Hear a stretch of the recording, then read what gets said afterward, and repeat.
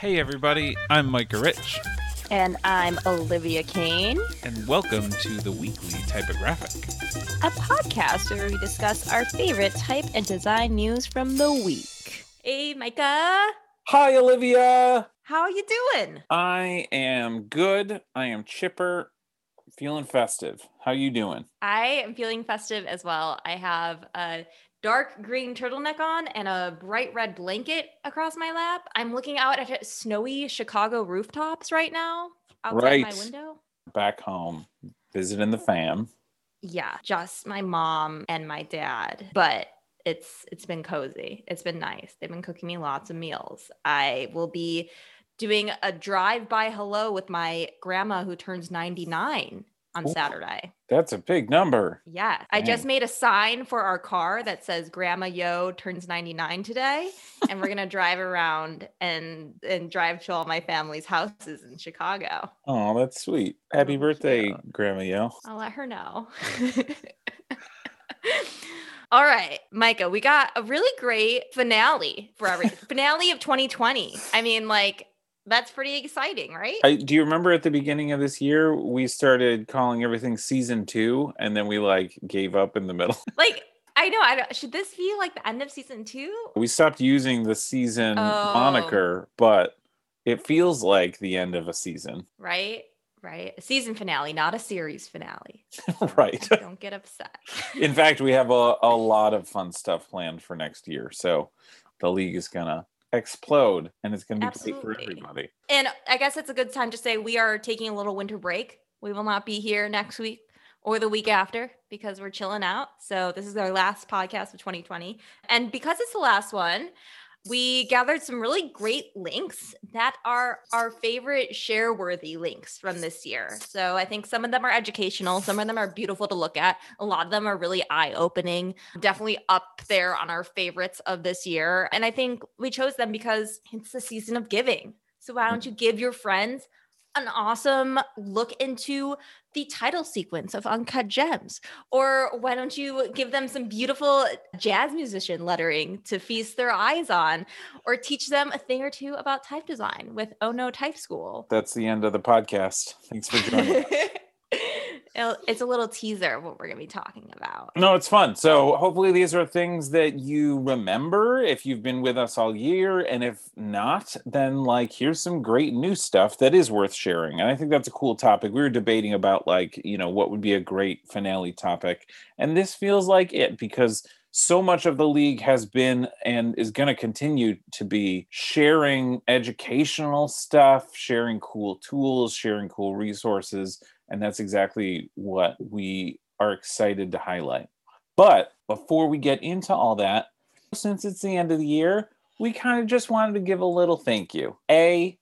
Everybody out there who has been listening to the podcast this year, who's been reading the newsletter and sticking with us, following us on Instagram and on Twitter, we flip and do all this for you. And we're super grateful for all of that. And beyond that, there's a handful of very special individuals to us that have been there for us, that have helped us out. So first, we want to say thanks to Hugo. Hugo has been awesome. He has been with us this entire time, this entire year. He's helped grow the newsletter immensely. He's helped with all of the content for the podcast and our emails. And he's just been a darn heckin' trooper, even when I forget to respond to emails and don't actually email him when I say that I will. He's been awesome and super helpful. And you guys have all kind of gotten to appreciate his genius and handiwork behind the scenes. Totally. Our next thank you, I wanted to give a shout out to Candace. Candace was an awesome partner of ours that helped us write the dang book that's coming out soon. And that is Making Sense of Font Licensing. She really was key to writing it, to editing it, to making sure everything was really accessible. Guys, it's so important to have someone that's not in the design world to give you a good perspective of what makes sense and what is just jarble jibble jargon, design jargon. And so she was really crucial to helping us write the book and finishing the book.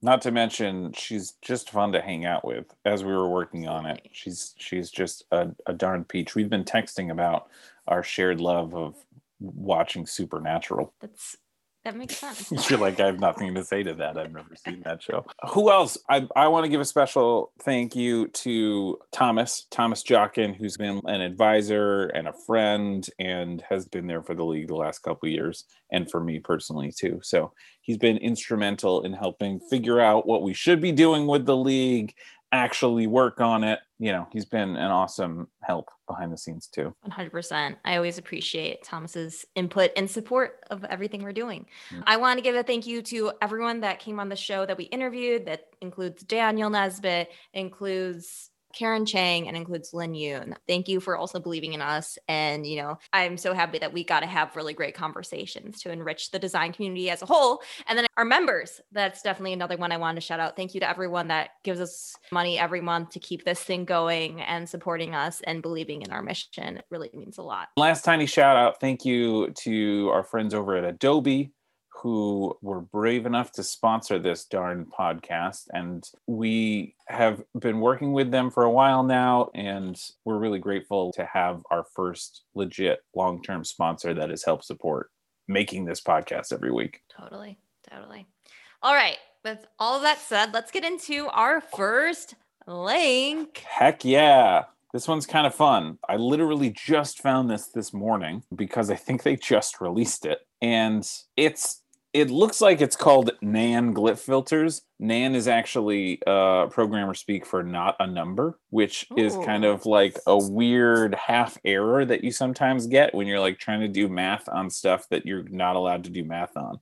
And the reason I think it's called that is because what it is this open source repository of fonts, scripts that run in glyphs, which is like our favorite Mac app for editing fonts and creating fonts, and then the output of running those scripts on those glyphs. And what that comes out to is like this cool repository of really jangled, weird, you know, crazy display fonts of things where like the letters come out looking like bubbles, they come out distressed, they come out dirty or looking like doodles, or there's a really crazy one that I like called Glitch Pop, which is just like a weird assemblage of shapes in, you know, but it looks like the characters. And it's cool because all of this is open source. They give you these fonts that you can use. The fonts are open source, but also there's scripts that you can run on your own fonts and make weird versions of your own fonts. I think this is really cool. And I think it's like leading us to a future of experimental typography that we haven't really seen yet. So I'm really excited. There's a few that stand out to me. You know, a lot of these are really funky, but there are some that like I can spit out some use cases for a bunch of these. There's one that will make your type like a little bit dirty as if you put a distressed filter on it. And if you're handy with glyphs, you can make that happen to whatever letter forms that you design within a matter of seconds. Like I think this is really helpful. And, you know, there's one called a maze. And I was telling Micah before this, in college, I like hand lettered lettering that looked like it was made of a maze. I just knew this filter existed. I could just run it through some letter forms, have the same exact effect without, you know, all the labor. And I think it will really make experimenting just efficient and therefore more fun because like you're not putting as much labor and just like Bezier point making. Instead, you could just run this through your letter forms and could see what your letters look like if it had an 80s type of fade going on within it, or if your letter forms look like they were made from wet paint. This is so cool. I've never seen anything like this. Yeah, well, what's super neat about this is like I feel like we've seen this in terms of like Photoshop filters and like Illustrator plugins and stuff where you can take a drawing and make a new drawing out of it and then like use that drawing in print or something like on a book cover. What's different about this is that you're spitting out a font that looks like all these shapes. It's still a vector font, like a normal font that, assuming you're allowed to use, you could then turn chunk into wet paint or turn railway into a maze and use that on your website and in all of your branding because the font you can like pass around to designers and whatever. That's kind of crazy and a weird twist. It's so cool. And you know, if using the filter doesn't really seem quite like you're a cup of tea or you don't have glyphs, you can download 28 fonts from this site that have the filter already applied to it and just see what it looks like, play with them. They're all open source, modify them. I think this is like really a special gift to the internet. So cool. So definitely want to share that with all your friends that, are into programming or into design, just love type. Also, like, you don't need a design program to play with these fonts. It could be your little brother that wants to make a fun holiday card for someone. I love that. I would totally have done that if I was so cool. Our next article is one that we shared, I think, a few months ago. And it was one that really made an impact for me. And I think just gave me a lot of information that I felt like wasn't easily accessible previously. And this article is called When Fonts Fall. It's by designer typographer Marcin Witchery. And it's just a really deep dive into what happens when there's a character that you type out on your keyboard that is not available in the font, and like how font fallbacks work. So I think the easiest way to describe this is sometimes we like put in an emoji on our end, maybe on the keyboard, and then it goes to the receiver, and the receiver gets maybe a blank box, which is called tofu, which I love. It's like a little not defined box, and why that happens and how that happens. And this is like super, will take you down this nerdy wormhole, but is also really fascinating, talking about history and maybe the future of how the technology for text is going to work. And at the end of the day, like, understanding how these processes work, maybe not in minute detail, but in general, will kind of sharpen your knowledge and skills as a designer and a typesetter. Yeah, it's like a very approachable write-up of some of the otherwise crazy technical seeming stuff that goes into making a font. And I think we hear about that from people all the time who like write into the league saying like, I'm interested in making a font, but it seems crazy. Like there's a lot of detail that I just don't know what I don't know. And this is kind of a nice, gentle introduction to one of those topics where it's like, hey, this is actually how glyphs work and how they map to the keyboard and what happens when you don't design a glyph. Totally. I think it touches a little bit on Unicode, which, Mike, I've said I'd love to do like a deep dive into Unicode for the podcast one day to tell everyone all the nerdy facts about it. I think something that I can relate to is I always see on people's like Instagram or Twitter handles, they have like a different font that's not the Instagram or Twitter font. And it's like black letter or like weird, like, I don't know, italics that is not normal. And people will do it to kind of like stand out on their profile. And this explains like how that works and like why people are able to do it and like what trickery they do to make it happen in a very technical, detailed outline. So that's just like, it's just really fascinating. It's very cool. This is one of those great like nerd alerts in an article. Yeah, that's exactly how it felt like. And a few of these for sure feel like that. Taking us to a little bit more of a broader look at type design is the Oh No Type School. And so this is by James Edmondson, who runs the very much beloved Oh No Typeco Foundry, which I love their typefaces and everything that they do. And he created this school, but it's really kind of a guide to designing letter forms. And it's, really accessible, really fun. He kind of has his own quirky twist on teaching type. He goes over lowercase, uppercase, all the way from A to Z, going over like the details of how to design a bowl in a lowercase a, or where crossbars really go on uppercase letters, in a way that I think is really just helping type design become more accessible. And I was thinking, like, even as a letterer, I could see like lettering artists really using these tips to help make their letters pop, because they're still going to be designing letter forms. So anyone that's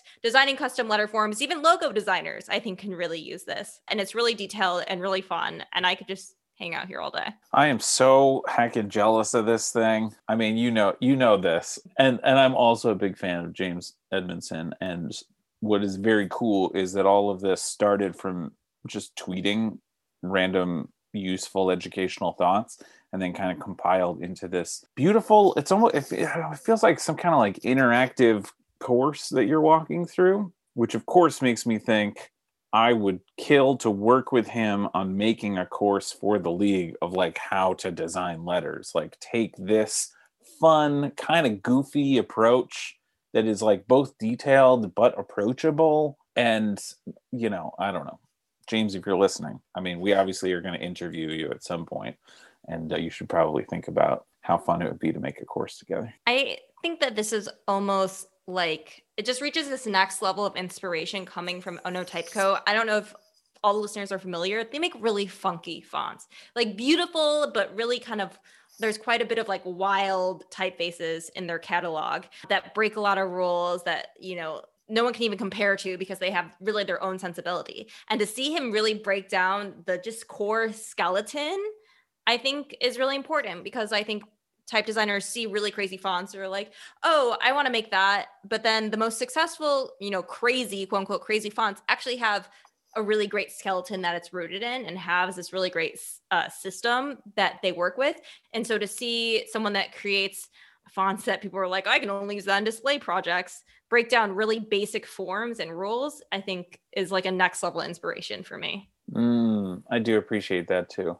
And what's awesome is like the actual interface of this page, which, it's not an app, so it's weird to call it an interface, but it is. It's like the tiny little details that are on the page, the captions, like the kind of bullet point review that is at the end of each letter, is all this like super readable, very fantastically detailed typeface of theirs. When you look at that typeface huge, you're like, oh, this is a display typeface. It's so weird and quirky and like strange little hiccups in this typeface. And then you look at it tiny and you're like, oh shoot, that's the same one? That's so readable, which really just goes to show you how knowledgeable they are. You know what I mean?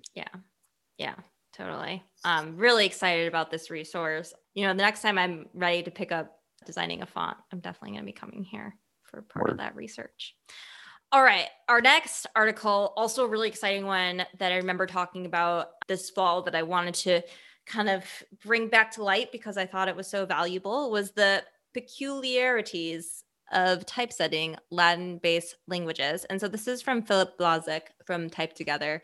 And he talks about all the nitty-gritty nuances that you have to keep in mind when you're designing for Latin-based languages. And so, people might think that, oh, Spanish and French and German and English all look pretty similar in the way that they're typeset, besides the accents. But there's actually a lot more nuance that comes into it. I mean, if you think about it, even the way that the French language signifies quotations in their typesetting is different than English or Spanish or a lot of the languages we're familiar with. And each place regionally, as well as language base, has their own quirks. Like even the way UK English does typesetting, I know that they're, instead of doing an M dash, they do a space N dash space, or their inside quotes are double quotes and their outside quotes are single quotes, which would look really weird to our eyes. But I think, like, again, this is one of those articles that will sharpen your knowledge and skills and make you like that much more prepared to be designing in multiple languages and help you understand like the nuance of each language. And one of the things I love is at the end here, there's sort of lots of cheat sheet style graphics that describe like, here's this language, here's letters that you need to know are important to this language. And it's enlightening, not just because like it's enlightening because some of these I didn't even know were languages. Like Faroese from the Faroe Islands, I didn't know they had their own language. Or like Greenlandic, I had no idea. And even like Irish is listed on this. And there's letters that are used when you're writing in Irish that you think, well, they speak English. So like, what's the difference? But there's a lot of history and culture in that language behind that you need to know. You need to be able to use these letters. And so that's really just like a painfully useful resource that is compiled here. Totally. And I think it's like important even if you're designing type, because like the standard font has like 255 characters at least. And you do end up designing for languages that aren't going to be your native language. Like I think I've designed Icelandic characters, and even the way French quotations work, I think is what they're called. Ugh, I always butcher the pronunciation, but it's good to know that they're actually being used as quotation marks. Then you have to think about the spacing on each side of the character. And, you don't want it to feel like disjointed from whatever letters it's around. So understanding this sort of context, I think will be really handy. Which, hearing about this, probably on this podcast, if you're not like looking at this article, it probably just adds to that feeling of like, oh, type design is so scary. There's so much detail to it. How am I ever going to be able to think of all of that? And the beauty of articles like this is you bookmark it. You don't have to know it on the first pass. You can like, first pass can be the not a number glyphs and like messing around and making distressed fonts. Second pass is, designing for the letters that you do know and keeping in mind that article we were just talking about fallback letters, Mm-hmm. And then third pass, as you're like getting more comfortable, you're like, okay, you know what? I'm going to start tackling some letters that I'm less familiar with. And you like have these resources bookmarked so that as you progress in learning and learn a little bit more and can take on some tiny new challenge to up your skills just a tiny bit from where you were a few months ago, you have this bookmarked. You can look at it. You can learn like this crazy detail when you're ready to learn it. 100%. And I think like that's why I love sharing all these resources. And then it's really valuable, even like looking back at all the resources at the end of the year and I'm picking these out. I'm like, wow, we have so many great things that I really should be referencing more often than I do. Incredible. Our next article here might not be as meaty in the length of the article, but is way meaty in the visuals here that you'll be seeing. And this is Reagan Ray's Jazz Musician Lettering, which is just a gorgeous compilation of like funky type that has been used for jazz musicians in the past, including Ella Fitzgerald, Dinah Washington. It's all vintage, but a lot of these look really timeless. And once again, I just like get so much inspiration from stuff like this. That's the thing, is like inspiration is such an important piece. I look at this and I start thinking, you know what? I'm going to mess around on my next project. I'm going to like do something a little different than I used to and reference some old retro thing that I haven't played with before. Totally. I remember us talking about this when we talked about on the podcast last time, but there's so many pieces in here that feel like they could have been created in 2020. For example, the Frank Sinatra little lettering piece right here, like that feels quite modern to me because so many people are reviving sans serif that had imperfections that were in it. And I think that's like, I don't know, just something that makes this really special. Fun inspiration that I'm glad you picked this out for this shareable one, because I need to reference this more than I do because it's just so inspiring to reinvent that. Yeah. And I think, it's inspiring for us. It's inspiring for musicians. I was trying to pick a few links in here that you could send to people not in the design world that could still appreciate it. And I think like musicians could appreciate this. I think like my dad, who just likes all these musicians, can appreciate it, So I think this one has some extra shareability built into it for some people outside of the design sphere. Shout out to Dad too. Hi, Dad. Hey, Dad. But our next article, it might be one of the more fun ones that we shared this year, so I had to bring it up. And it's by Vox, and it is Why the Wingdings Font Exists. So this was a companion piece to our episode about wingdings, where I had a whole nerd alert where I was like, wingdings are so cool. This is their history. It's episode 38. I looked it up before this if you're interested. But I think, if you're not going to go back there, at least share this article. It's very shareable. It was written in 2015, but I think, all the information stands up. And it's just like a hilarious recount of like wingdings history and the wacky history of wingdings. And no one knows this, but everyone knows wingdings, and it's really fun, and it's way accessible for non-design people. Yeah, I love that. It's a fun article. It's great. It's fun. And so our final article is a little bit kind of out of the box sort of one, and that is the Art of the Title interview. So the Art of the Title is a blog that we love. It talks about different title sequences from TVs and movies, and I think is really connected to pop culture and does these deep dive investigations into how title sequences have been made. And so I wanted to put this in. It was an interview with the co-director of Uncut Gems, which was kind of this blockbustery movie that came out this last year, actually, but came out on Netflix this summer. So I think a lot of people were able to watch it. And it's just a wacky, intense thriller drama, I guess. And it's pretty dark. And so they have a really insane motion graphics rendered intro title sequence. And so they go into really insane depth about it. And I think it's really interesting for anyone that's seen the movie, but also for anyone that's interested in motion graphics, that's interested in typography. They talk to people that are veteran title sequence designers, which I don't think get enough press because I'm so interested in how people think when they design titles. And I think that can be something that really sticks with people. So it has so many great references to other title designs, to the process. I think they did 50 renders for like a 5-second clip for this. So anyone that's sitting at their computer saying, I've been on After Effects for 7 days straight, I don't even have a final output. Hopefully this will be encouraging in some way. I remember that from college. We would let something run overnight and then wake up the next morning and be like, okay, that rendered for 13 hours. Shoot, I made a mistake. Yeah.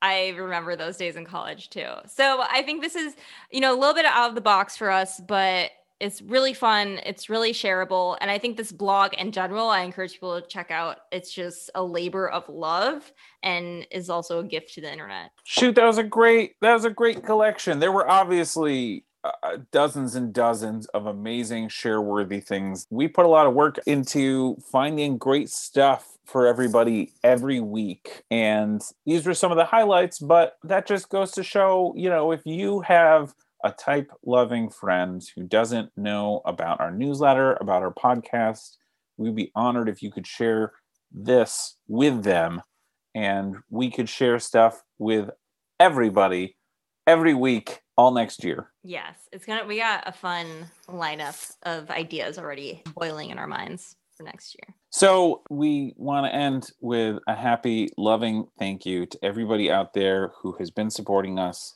and listening and loving typography as much as we do. Absolutely. And we're excited to jump into next year with everybody. So stay awesome, stay safe, be wonderful. And happy holidays. We love you. Bye, everybody.